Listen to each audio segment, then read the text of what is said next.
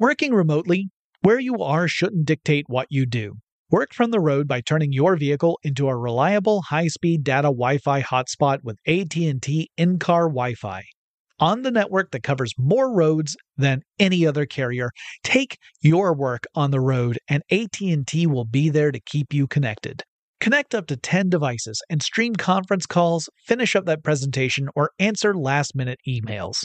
Why wait? Go to att.com/in-car Wi-Fi today for free trial eligibility. Based on independent third-party data, number of devices varies by manufacturer. Always pay careful attention to the road and don't drive distracted. Wi-Fi hotspot intended for passenger use only when vehicle is in operation. Compatible device and vehicle required. Running a business is no cakewalk, but with SAP Concur Solutions, you can be ready for anything.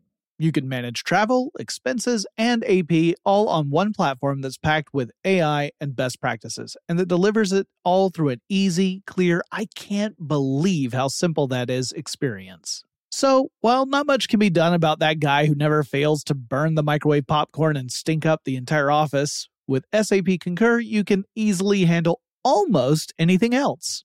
Take control of your business finances today at Concur.com. That's CONCUR.com. Whether it's her first Mother's Day or her 40th, she deserves more. Shop tons of stunning on-trend jewelry for every budget at Diamonds Direct. Diamond fashion jewelry, beautiful birthstones, everyday pearls starting at just $200. Commemorate the real loves of her life with a gorgeous pendant featuring the birthstone of the one who made her mom. This Mother's Day, Diamonds Direct has everything you need to say thank you. Diamonds Direct. Your love, our passion. Online at diamondsdirect.com. Did you know some travel credit cards offer 10 times points on your spending? Don't miss out on big rewards for your next trip. NerdWallet lets you compare smart travel credit cards side by side, curated by an expert team of finance nerds. What could future you do with better travel rewards? A free flight? A room upgrade? Don't wait to make smart financial decisions. Compare and find smarter credit cards, savings accounts, and more today at nerdwallet.com. Reminder, credit is subject to lender approval and terms apply. NerdWallet. Finance smarter. Get in touch with technology with Tech Stuff from HowStuffWorks.com. Hey there and welcome to Tech Stuff. I'm your host, Jonathan Strickland. I'm an executive producer at How Stuff Works, and I love all things tech. And Tech Stuff listener Juan asked that I do an episode covering an important developer and businessman in the video game world. He cut his teeth working on games for George Lucas's video game company, and he went on to create some of the most innovative, quirky, and beloved games you can find on store shelves. His name is Tim Schafer. My first experience playing a game that Tim Schafer worked on was The Curse of Monkey Island, which was the third game in the Monkey Island series. I had heard of the previous two games and even played them a little bit, and those were ones that Tim Schafer had worked on more extensively, but I didn't own those games at the time. But the world of Monkey Island, with its goofy protagonist Guybrush Threepwood, the numerous comedic piratical stereotypes, and the bizarre puzzles caught my attention and delighted me. But for many years, I didn't know much about Schafer, who gets a credit for, quote, additional design, end quote, on the game. So this episode is all about Schafer, the game developer, and Schafer, the businessman, and we start in California in 1967. Timothy John Schafer grew up in Sonoma, California. He has 4 siblings, all of whom are older, with a 4-year gap between him and the next youngest.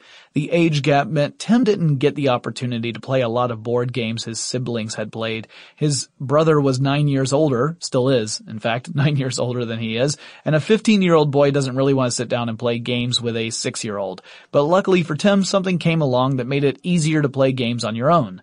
Video games. Tim told US Gamer in an interview in 2015 that he remembered visiting arcades with his dad back in the early 70s. His earliest memory involving video games was of an arcade game called Space Race, which he discovered at a summer camp called Blair Camp Blue. Space Race was a simple 2-player game in which each player controls a rocket ship. The screen is divided into 2 vertical panels side by side, and your job is to pilot your spaceship on your side from the bottom of the screen to the top. Meanwhile, obstacles like asteroids would fly across the screen left to right. You could only make your rocket move up or down the screen, and if you got hit, your rocket would reappear at the bottom after a short delay. Getting to the top would score a point. Rounds would last a certain amount of time, variable according to the arcade game owner, and little Tim Schafer found the game fascinating. He soon learned to love other arcade games. His dad shared a fascination with the technology and would take Tim with him to visit various arcades and other places that had arcade cabinets. In that same US Gamer piece, Schafer said that earlier arcade machines that he loved included Night Drive, Atari Stunt Cycle, which had a handlebar-type controller, and Space Panic. Things really changed for Schafer when his family purchased a Magnavox Odyssey game console. This was the first home video game console to become commercially available. It officially hit the market in 1972. The Odyssey was pretty limited.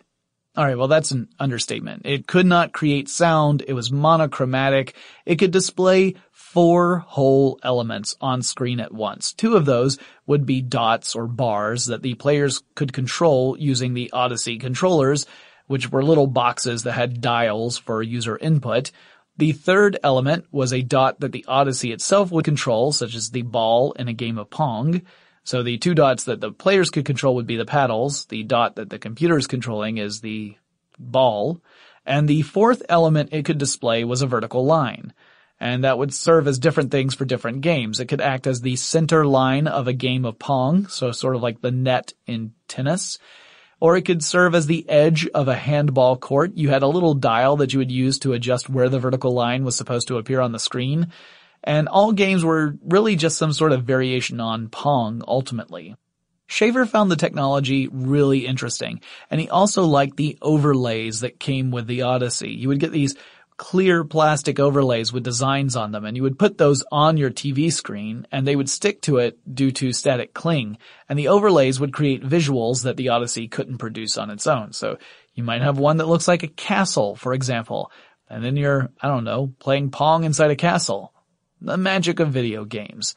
A little bit later, the family purchased an Atari 2600. Schafer talked about how he would love to play a game without even looking at the instructions, and that the period of confusion he would experience while trying to suss out the game was one of his favorite experiences. It would become one of the elements of his own game design philosophy, to build in elements into games that would require the player to try different things, to adopt and abandon various approaches in order to progress through the game, and to include consequences for those actions that would be almost as entertaining as finding the right solution. So if you did something wrong, you at least knew that you had done something, as opposed to just randomly pushing buttons.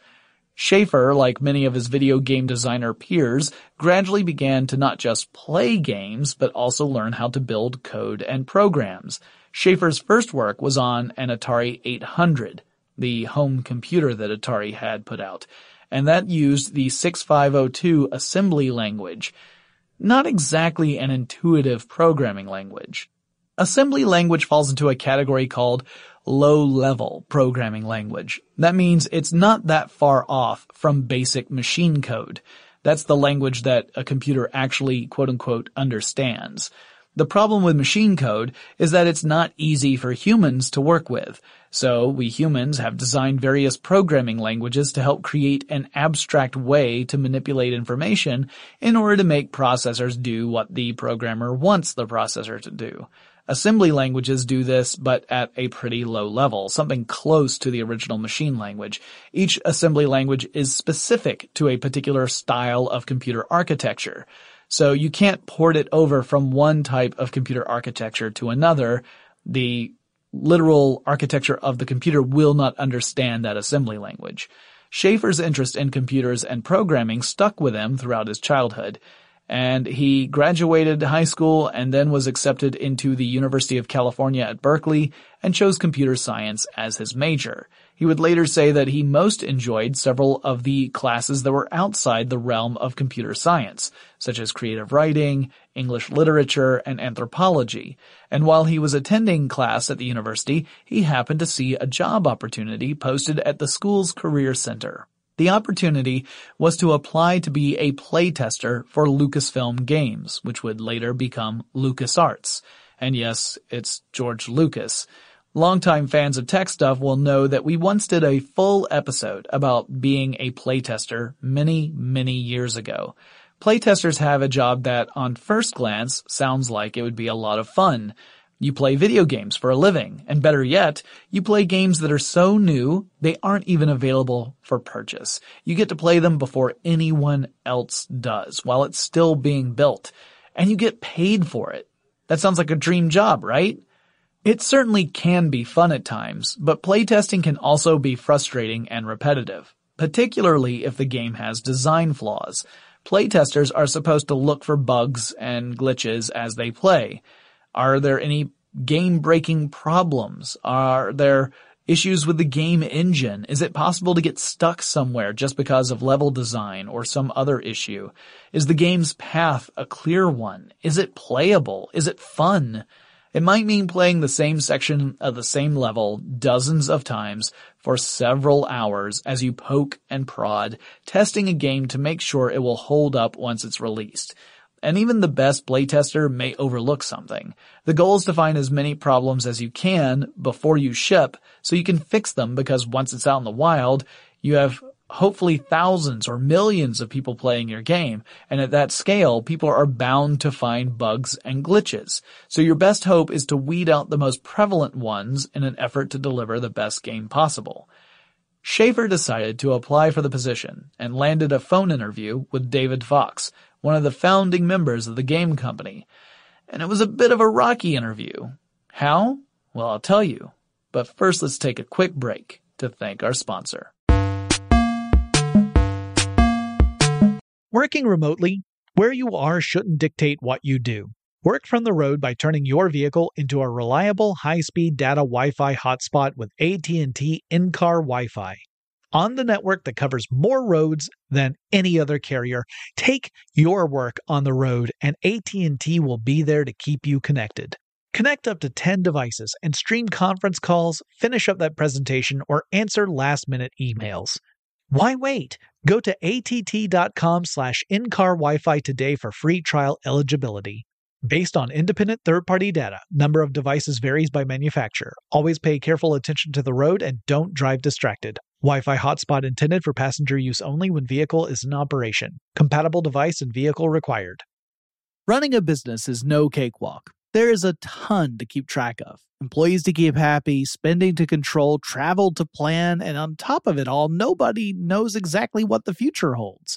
Your finance team always has to be ready to change. But with SAP Concur Solutions, you can be ready for anything. You can manage travel, expenses, and AP all on one platform that's packed with AI and best practices, and that delivers it all through an easy, clear, I can't believe how simple that is experience. And you can finally say goodbye to the costly mistakes and risks that come from manual work and spreadsheets. So, while not much can be done about that guy who never fails to burn the microwave popcorn and stink up the entire office, with SAP Concur, you can easily handle almost anything else. Take control of your business finances today at Concur.com. That's CONCUR.com. The best conversations I have with my colleagues are the ones that happen when no one is looking, when we're not 100% sure yet what to write. Hopefully, having conversations like this can help you figure out your own point of view. That's kind of our job as Washington Post opinions columnists. I'm Charles Lane, Deputy Opinion Editor. And I'm Amanda Ripley, a contributing columnist. We're going to bring you into these conversations on a new podcast called Impromptu. Follow Impromptu now, wherever you listen. Hey, it's Danielle, Will, and Ryder from Pod Meets World. Thanks to our friends at Hyundai, we were able to record a very special episode for you guys at the one and only, wait for it, Boy Meets World House! Take a listen. We are lucky to be sitting with Alan and Amy Matthews in the flesh, William, Rusty Russ, and Betsy Randall. Yay! Thank you. Thank you. Yes. When those legends get here, let me know. You're here already. Oh, you guys we are didn't legends. either when we were watching this. That's the thing. That's we the didn't realize problem. it until we started getting into seasons 3 and 4, and now we're like, oh my god, You were both so good on the show, and we missed it because we were young kids and so self-involved, egomaniacs, and didn't realize how great you were. We've talked about it. I think you just assumed everybody was as good as them, and then you get into as you grow up and you work with other actors, you realize how lucky we were to have you guys. This has been brought to you by the fully electric Hyundai Ioniq 5. New episode out now. You can listen wherever you get your podcasts. So there's Tim Schafer, and he's on the phone with David Fox. Fox had worked on games like Labyrinth, Zak McKracken and the Alien Mindbenders, and Rescue on Fractalus, among others. Schafer, in an effort to present himself as an enthusiastic potential employee, stated that he had really enjoyed playing the LucasArts game Ball Blasters. And there was problem number 1. Ball Blasters was a pirated version of a game released by LucasArts. The official game's name was Ball Blazer, but in 1983, Lucasfilm Games had handed over an early build of Ball Blazer to Atari. After that, someone had mysteriously pulled the code off the game and uploaded it to a bulletin board system, or BBS. Soon, copies of the game began popping up on other BBSs, and people were downloading it for free, and it was this version that Schafer had played, the pirated version. Ugh. So awkward moment number 2 happened when Schafer admitted he had not played Zak McKracken. That was awkward because David Fox had actually been the lead on Zak McKracken. Again. Schafer walked out of the interview, or rather hung up the phone, convinced that he had totally blown it. He had not been prepared, he had admitted to piracy, and he may as well have said, Star Wars stinks. But Schafer decided to at least have a little fun with his experience.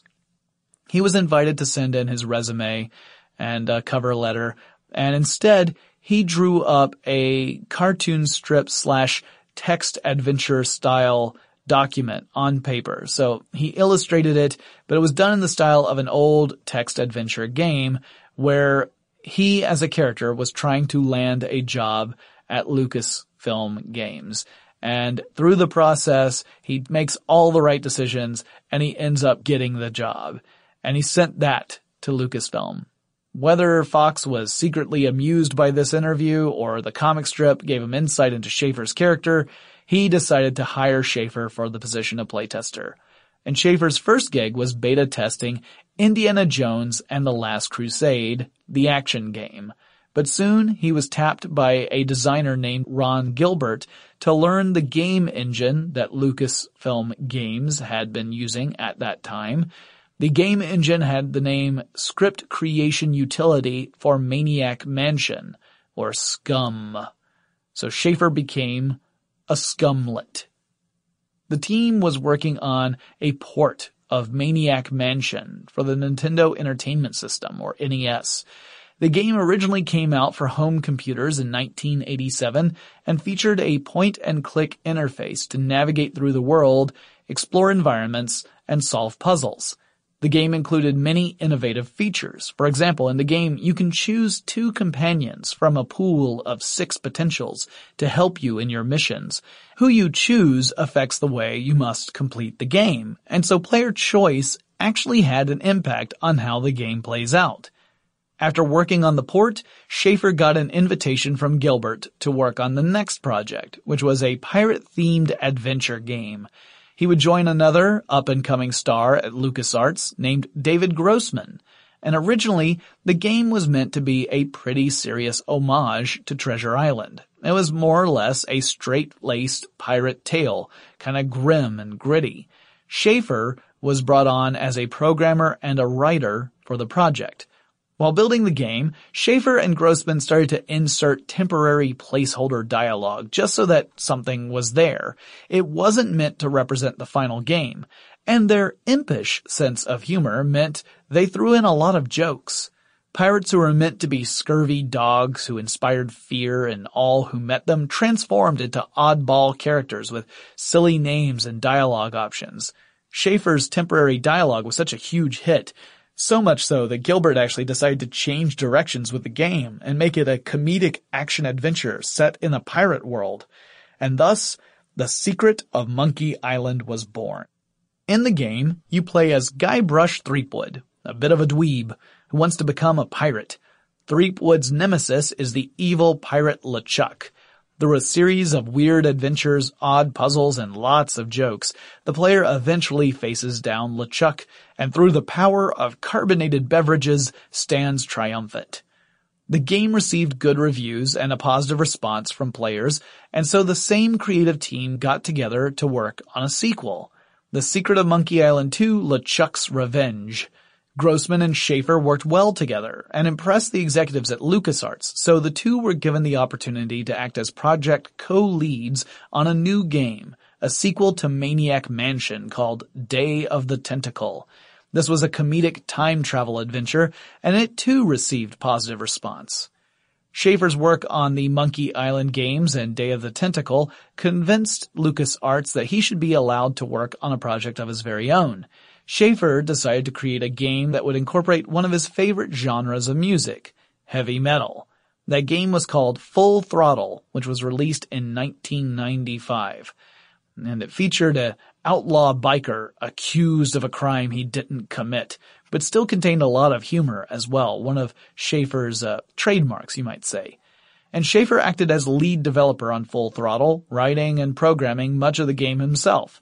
It was one of the earliest games to feature a fully voiced game script, meaning every line was spoken by a character in the game, delivered by a voice actor. Up to that point, most games relied heavily on text, which wasn't nearly as resource intensive and obviously did not require voice actors. You might spice up a cutscene or something like that with a little voice acting, but it was extremely rare to find a game that included voice acting all the way through. And the voice actors included some folks you'd recognize, at least by voice, if not by name. Maurice LaMarche and Tress MacNeille both provided voices for the game, as did the Jedi Master himself, Mark Hamill. Full Throttle also made use of licensed music, something that was new for LucasArts. The music came from a San Francisco rock band called the Gone Jackals. Gameplay was in a 2D playing field and featured the point-and-click interface adventure gamers were used to. It also had a pie menu, which is a circular pop-up that lets you pick different interaction options when you interact with some sort of object or character. For example, you might be able to pick up, push, taste, or talk to something by selecting different options on this pop-up menu when you're highlighting a specific object or character. In addition to the adventure portions of the game, there were action sequences in which you'd try to fight off rival bikers while riding on your motorcycle. That created a certain arcade element in Full Throttle. The game received generally positive reviews, though by any measure, it was a pretty short game requiring only about 4 hours to complete, and that's if you're not even rushing. After Full Throttle, Schafer created a game that I think is a real masterpiece. Not just for Schafer, but for video games in general. I really think it's something special. It's called Grim Fandango. It's another point-and-click adventure game, and it came out in 1998. Grim Fandango, unlike the other adventure games in LucasArts, did not use the SCUM engine. Instead, Schafer's team developed a new game engine called Grim E and a scripting language called Lua. Actually, they didn't develop Lua, but they used it. Rather than pointing and clicking to move your character around, you could use keyboard controls to move about the environment in a tank-like control scheme, meaning you could use certain keys that would allow you to pivot left or pivot right, and other keys would make you walk forward or backward. The game's setting was in the Land of the Dead, inspired by the folklore of Mexico, with a strong film noir motif. The player takes control of a Department of Death employee named Manny Calavera, who must investigate a mystery that suggests there is some high-level corruption going on in the world of death.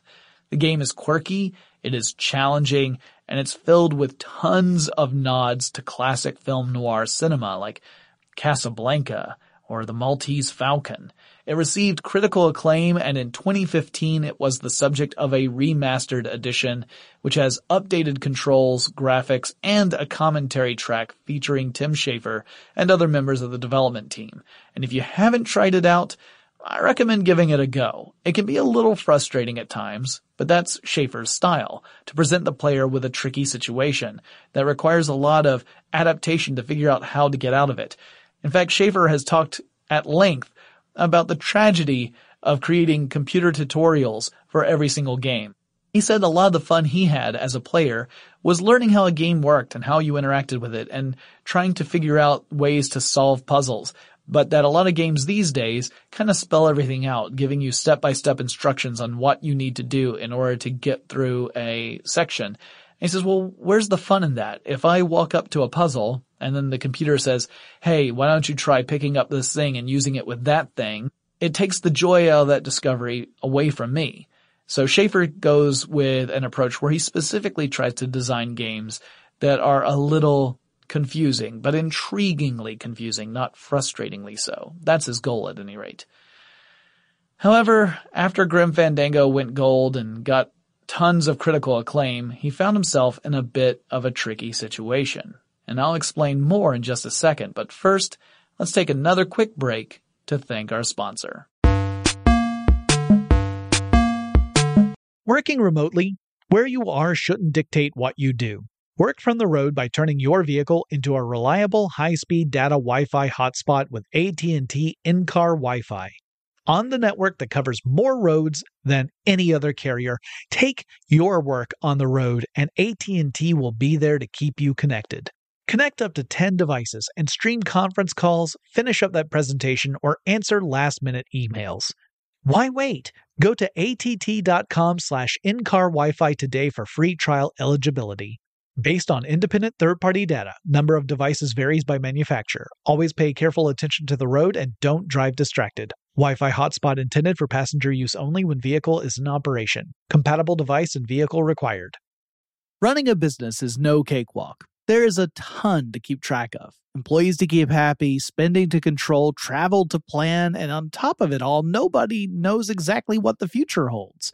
Your finance team always has to be ready to change. But with SAP Concur Solutions, you can be ready for anything. You can manage travel, expenses, and AP all on one platform that's packed with AI and best practices, and that delivers it all through an easy, clear, I can't believe how simple that is experience. And you can finally say goodbye to the costly mistakes and risks that come from manual work and spreadsheets. So, while not much can be done about that guy who never fails to burn the microwave popcorn and stink up the entire office, with SAP Concur, you can easily handle almost anything else. Take control of your business finances today at Concur.com. That's CONCUR.com. I bet you're smart. Yeah, and you like to hold your own in the group chat. We can help you drop even more knowledge. My name is Martine Powers. And I'm Elahe Izadi. We host a daily news podcast called Post Reports. Every weekday afternoon, Post Reports takes you inside an important and interesting story with the kind of reporting that you can only get from the Washington Post. You can listen to Post Reports wherever you get your podcasts. Go find it now and hit follow. Hey, it's Danielle, Will, and Ryder from Pod Meets World. Thanks to our friends at Hyundai, we were able to record a very special episode for you guys at the one and only, wait for it, Boy Meets World House! Take a listen.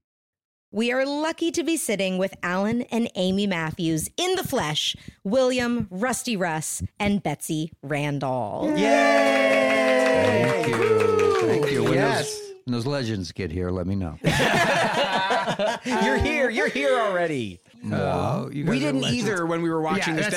We didn't realize it until we started getting into seasons 3 and 4, and now we're like, oh my God. You were both so good on the show, and we missed it because we were young. We were kids and so self-involved. Egomaniacs and didn't realize how great you were. We've talked about it. I think you just assumed everybody was as good as them. And then you get into, as you grow up and you work with other actors, you realize how lucky we were to have you guys. This has been brought to you by the fully electric Hyundai Ioniq 5. New episode out now. You can listen wherever you get your podcasts. Schafer's next project at LucasArts never saw the light of day. It was a project meant for the PlayStation 2, but never really emerged from early development. I don't even have a name for this game, or what it was supposed to be about. It really didn't get very far at all. But around that same time, there was a shift in LucasArts away from the adventure-style games that Schafer had really cut his teeth on. And Schafer himself wanted to try something new and develop his own company with its own identity and culture. He had worked for LucasArts for a decade, and so he thought maybe it's time to strike out on my own. And so Schafer, along with a few other LucasArts employees, left to found a new game studio called Double Fine Productions in June 2000. The first game to come out of Double Fine was Psychonauts a few years later, and that's a platforming game in which you play as Raz, a psychically gifted young boy who infiltrates a special summer camp for kids with superpowers. And the real purpose of the camp is to train kids to become special agents called Psychonauts, which is a job that Raz would really like to have. He discovers there's something hinky going on at the camp, and the story unfolds from there. And again, it received really great reviews, but sadly, sales were a little lackluster. The next title from Double Fine and Schafer was Brutal Legend, and Brutal is a really good name for the process of what the company went through when trying to bring this game to life. Brutal Legend is a real-time strategy action-adventure game that had a heavy metal soundtrack, an extensive one. Schafer wanted to combine elements of fantasy and heavy metal, largely because a lot of heavy metal albums feature artwork that's inspired by fantasy genre. Just look at any Molly Hatchet album cover and you'll know what I'm talking about. And there were even tons of songs in heavy metal that dealt with fantasy concepts. As Schafer said, there's heavy metal songs about fighting orcs. Why can't we bring these two things together in a video game? So he thought they were a really great match. And if you want to talk soundtracks, Brutal Legend has got to be up there. I mean, the game has more than 100 licensed heavy metal tracks from bands like Motorhead, Judas Priest, Black Sabbath, and Kiss, among others. The protagonist of the game is voiced by Jack Black of Tenacious D, and there's even a Tenacious D song on the soundtrack as well. And there's even a track from the cartoon death metal band Deathclock in there. His company developed the game, but they found it difficult to get a publisher. Too many companies had misgivings about the real-time strategy elements. Originally, Sierra Entertainment, which was part of Vivendi Games at that time, was going to publish Brutal Legend. But then Activision acquired Vivendi, and Activision backed out of the agreement. According to Activision CEO Robert Kotick, dropping the game was not done just on a whim, but rather because the team was falling behind on deadlines. They were missing those deadlines, and he felt that the game didn't look like it was going to be any good.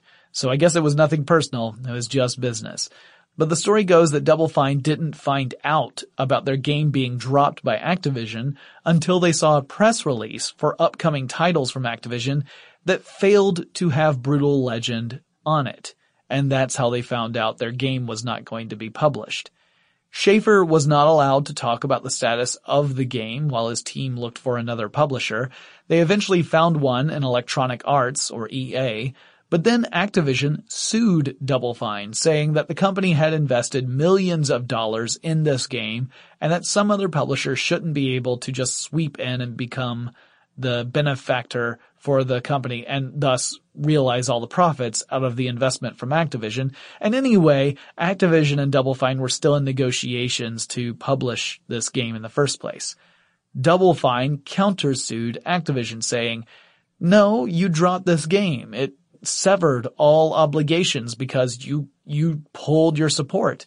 And things got really heated. Schafer was clearly affected by the situation in a really negative way. And before the matter could receive an official court decision, the parties settled out of court under a private agreement. Brutal Legend published under EA. Again, the game got great reviews, but sales just didn't follow suit. Part of the problem may have been in the marketing. Schafer's team had set out from the beginning to create a real-time strategy action-adventure game. But RTS games were in a bit of a lull, and EA seemed less inclined to market a game that was in that genre. So instead, Marketing focused on Jack Black's involvement and the heavy metal angle, but not so much on the actual gameplay inside the game. And gamers may not have known what the game actually was like, and therefore they just never bothered to pick it up. The first 2 titles from Double Fine were praised for their design, their story, their execution. The problem was, people just weren't buying the games. Morale was at a low point for Double Fine, and Schafer was feeling it too. Actually, during the production of Brutal Legend and before its publication, Schafer made a decision. The game's development had taken much longer than anticipated. The delays were really wearing the team down. The publishing woes were incredibly stressful. And what had started out as a passion project about heavy metal and fantasy had become a source of stress and anxiety. And so Schafer instituted what he called the Amnesia Fortnights. The Amnesia Fortnights was a type of work retreat. Everyone at the company was to stop work for 2 weeks. They were all to divide up into 4 different teams, and each team was to come up with an idea for a game. This exercise was meant to be a fun distraction for Double Fine employees. It would turn out to be a solution to save the company. But I'll talk more about that in our next episode about Tim Schafer. For now, it's time to say goodbye to all our company. But if you have suggestions for future episodes of Tech Stuff, whether it's a technology, a person in tech, maybe there's someone you want me to interview on the show, I would love to get Tim Schafer on here to talk about his philosophy in game design and the challenges that he's faced. That would be fantastic. But if you have suggestions for people I should talk to or subjects I should cover, please let me know. Send me an email. The address is techstuff@howstuffworks.com, or drop me a line on Facebook or Twitter. The handle at both of those is TechStuffHSW. And don't forget to follow us on Instagram. And I will talk to you again really soon.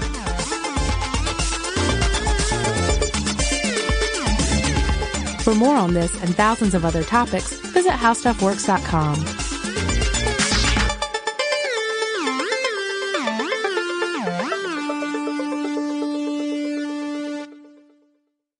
Running a business is no cakewalk, but with SAP Concur Solutions, you can be ready for anything.